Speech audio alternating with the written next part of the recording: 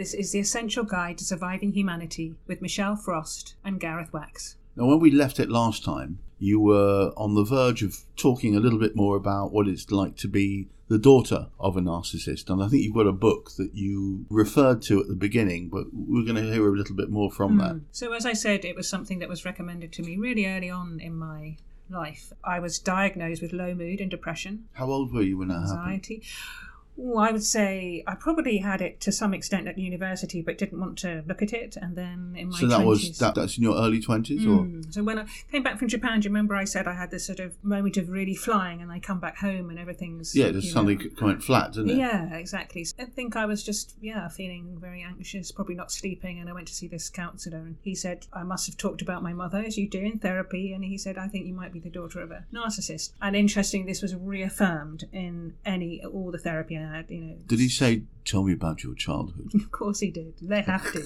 Not quite in that voice, Gareth. You're doing your sexy voice. I'm doing my sexy voice again. They don't do sexy voices. Hang on. Tell me about your childhood. So when you did that and you went through this, what did it bring up? Well, a relief initially, because I thought I'm not alone. There are lots of books about this. This is the one I've chosen. Did part of you think it's just me? Before that? Yeah. Yeah, I mean, I couldn't. I'd never really come across it. Sort of come across it.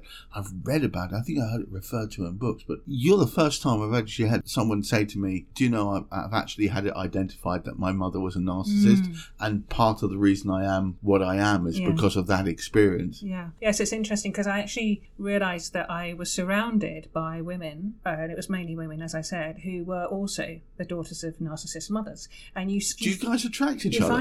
You find each other. My lovely but friend... unintentionally? Yeah. I mean, yes. Sort of gravity. I guess. I mean, I remember I was going to these groups, these retreats, and, dancing, and one friend, Caroline, in particular...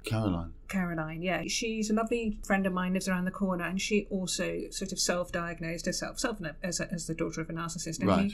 I remember sitting with her at a party, and I can still see the gesture of us holding up like puppet strings. We felt like we were puppet strings, and that our mothers would danced us around, and then sometimes they'd let go and we'd just flop to the ground. Yeah. So they could put us up and they could drop us. They could lift you up and in a blink of an eye just knock you flat. Total power over me. But the relief finding this book is that there are thousands of us. There are forums that you can join and discuss what it feels like. But ultimately, what you realise is that whatever you try to do, you will never, ever fix it. The relationship is impossible. And I think that's what I needed to hear, is that it wasn't me. It was my mother.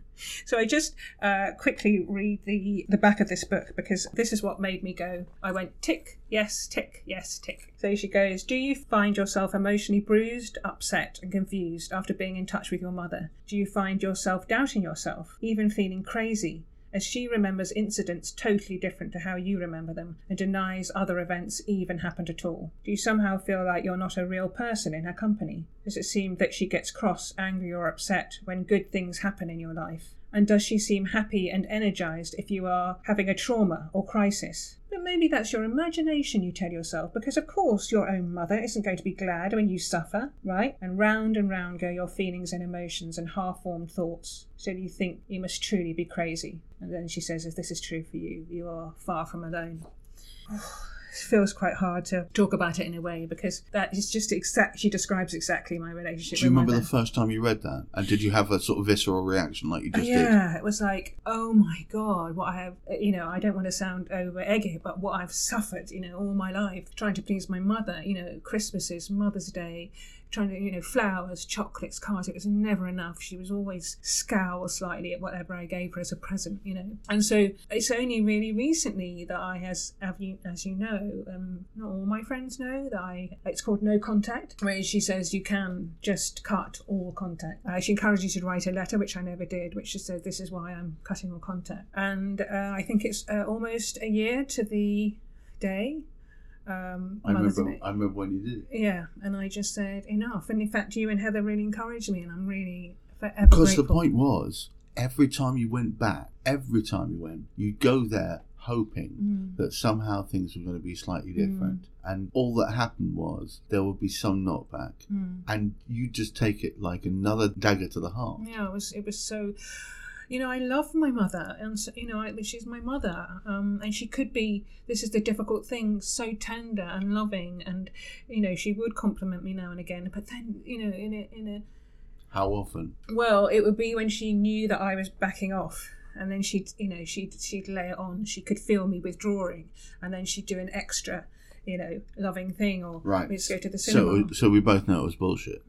Yeah, and I learned that. But and you got to the point of recognizing it was fake. Yeah, my mother used to do the same thing. Yeah, and she describes. So I cut all contact with my mother for 20 years. Yeah, and I think that's why we get each other, isn't it? Is that sometimes we have to look after ourselves and put our own needs first. And it took me a long time to learn that. I was, as I've said in other podcasts, a people pleaser all my life. And when what you just said there is that I go back for more, expecting with her. Yes. She talks about birds that keep hitting themselves against the glass, and this thing because about they don't really learn. And if you do the same thing, you expect, how can you expect a different result? The definition of madness is doing the same thing again and again, expecting different results each time.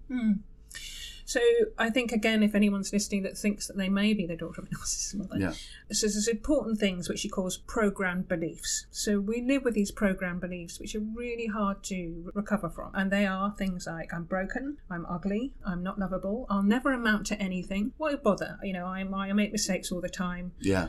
I'm hopeless. And it goes on. So the story goes, we are, I suppose, seen as sort of hypersensitive types because we are triggered by old memories of the things that our mothers used to say to us. So I wonder whether, you've mentioned before that sometimes I'd, leave the room in tears or the house when you made comments on, for you just to comment, Which is a statement of fact. Yeah.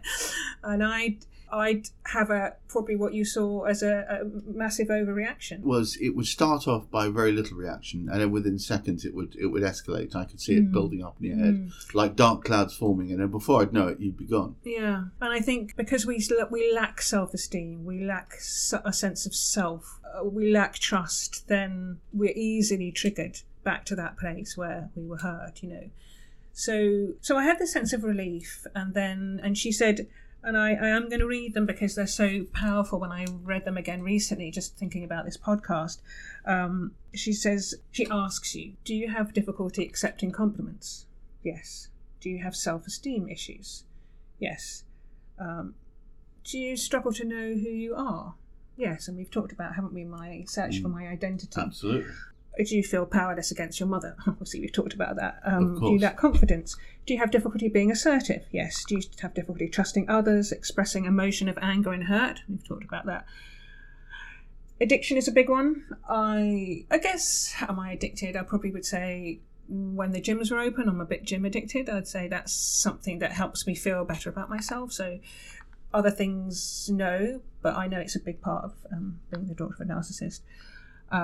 Self-neglect is a big one, and this is a really important one. She says there's a disconnect between thoughts and feelings. So you'll have a thought, this is not okay, I don't feel okay, this person is being appropriate with me, this feels slightly abusive, but you don't do anything about it because at the time you're not having the feeling. So there's this delayed reaction between the thought and the feeling. So then later on you look back and you think that was inappropriate, but you only have the feeling later on. So that's a big part. So that delayed reaction thing, when he suddenly hits you, do you suddenly catch yourself going, oh my God, what an idiot I was, I didn't see this before? Yeah, it's weird. It's like, it's scary because it's it means that you've missed the moment to actually do anything about it. Yeah, because you really wanted to be saying something actually at the time. So that's another typical one. And then you're either an overachiever or an underachiever. So I recognise that in my friends who I know are daughters of narcissists. Half of them are mostly actually overachievers. So they're all bigger houses, better jobs, promotions, careers, ambitious, and it's still not enough. The house, that it's still not enough. And it's going back to what he says, the therapist, is that they have everything, but it's still not enough. And I think they feel empty. It's like sand in their mouth. Yeah, and it comes back to this. We numb ourselves to protect ourselves from being hurt, I think. So And I think I'm an underachiever, so I'm always, as you know, slightly on the edge financially, and that's because I was taught that material things are only things that you had to really earn, and you don't deserve them, and they're often taken away. They were given to you and taken away. So that's really the essence of what she describes. But you've been on the cusp of achievement many times. It's not your fault that it's been taken away, but it must be reinforcing for you in many ways. Well, I think unconsciously, I don't believe that I deserve success and happiness. And, do you know what I mean? Yeah, and interestingly, as I said, when I saw Russell Brandt's amazing podcast with, I just go, why am I even bothering? And that's what we do. Why am I bothering? I'm not going to, what's the point? I'm not going to get success. I'm not going to have success. First of all, he's one of a billion podcasts out there. I know. So quickly, what she says to get through this, what's her conclusion is, you have to heal, and in order to heal you have to go to therapy, and choose your therapist carefully. Choose a therapist that isn't going to go, oh, it's not, you don't want to talk about your mother that way. It should be respect your mother. There are therapists like that. So understands the concept of the daughter of a narcissist mother. She has a whole chapter which I don't really know much about, which is self-tapping. I think Heather knows about that. Is that like emotional freedom technique? I think that's EFT. That's exactly what it is. That's absolutely EFT. And you say certain mantras to yourself. Yeah, I think what you do is you're attaching certain physical movements or touches to certain thoughts. That way you can effectively re-trigger them by just doing that tap later on. Have you tried it? Because there's a karate chop and the thing under the arms and all these different... No, I have tried it and it has no effect on me at all. No. But I know it does work for some people, and more power to them. Yeah. So, and I remember a counsellor saying to me, Michelle, you've just got to grieve. And by the way, before anybody writes any nasty comments, I just want you to understand, I don't believe and will work with many of these things, items. However, I know they work for some people, and as long as they're not harming anyone, and as long as not being ripped off by lots of money, they should go do it. So my wife is a spiritualist, a healer, Reiki practitioner, hypnotherapist, all the sort of things that I would myself not really delve in, but I know it helps a lot of people. So she should do it. Exactly what it's about. And she... Sorry, I just wanted to clear that up. Yeah, I remember a therapist saying to me, you have to start grieving for the love you never had from your mother. And that was a really important piece of advice. Like, how do you do that? I've no idea, but it was something that, a seed in my mind, that's what I had to do. I think you can only start grieving for something when you feel that essence of grief there. I mean, I keep being told that I should grieve for the people I've lost, and I feel no need to grieve for anyone. I mean, how do you know when you're going to start? Interesting, there's a chapter at the end of the book that she says, no, none of you would do this. And it's sort of to do with your inner child, the child that wasn't loved, and you're meant to get a doll or a representative of the little child that wasn't loved, and treat it in a way that you would have loved to have been treated as a child. Put pins in it, or the opposite of that. Sorry. Rock it and hold it on your lap and stroke its back, and I mean it's something actually. It's very kinesthetic. I'm a kinesthetic person, as you know, and I love doing. I'm a tactile person, but it's funny that she said you won't do this because it feels weird, probably, and contrived. But I would really recommend the book because it's really well written, and she was a daughter of a narcissist herself, hence her wanting to write this book and create these forums for. We're called DOMs, Daughters of Narcissist Mothers. You're the DOMs. We're the DOMs. That's a bit of an unfortunate name, yeah. So I just sort of summarise what we've discussed in part 1 and 2, which let's try and pull some positive conclusions. Let's nice positive strong conclusions out. Yeah, don't worry about this image that we're all meant to be, which is obviously you and I can't be that, but this 22-year-old Kardashian with the perfect boobs and the slim body and into globalization. I've got perfect boobs. And entrepreneurial. None of us, we don't all have to be like that. That's impossible. Right. Nor do we have to aspire to it, frankly. No, exactly. Turn your back on this toxic lie that you don't have to be perfect, and there's this amazing fantasy that we can all strive towards and dream about being. Just understand your limitations, understand your strengths, what you love doing, which is what we've talked about in Mortality Podcast, and be kind to yourself and surround yourself with stop being such an arsehole to yourself, for God's sake. Be kind to yourself. But also, I think knowing your diagnosis is actually the starting point. And I know for me, understanding my diagnosis meant that I could start to heal. But even without diagnosis, just recognise that you could be a little bit nicer to yourself. Cut yourself a little bit of slack. Do you know what? Yeah. Life is for living, not for totally turning over and looking at yourself and causing yourself problems by telling yourself you're not good enough.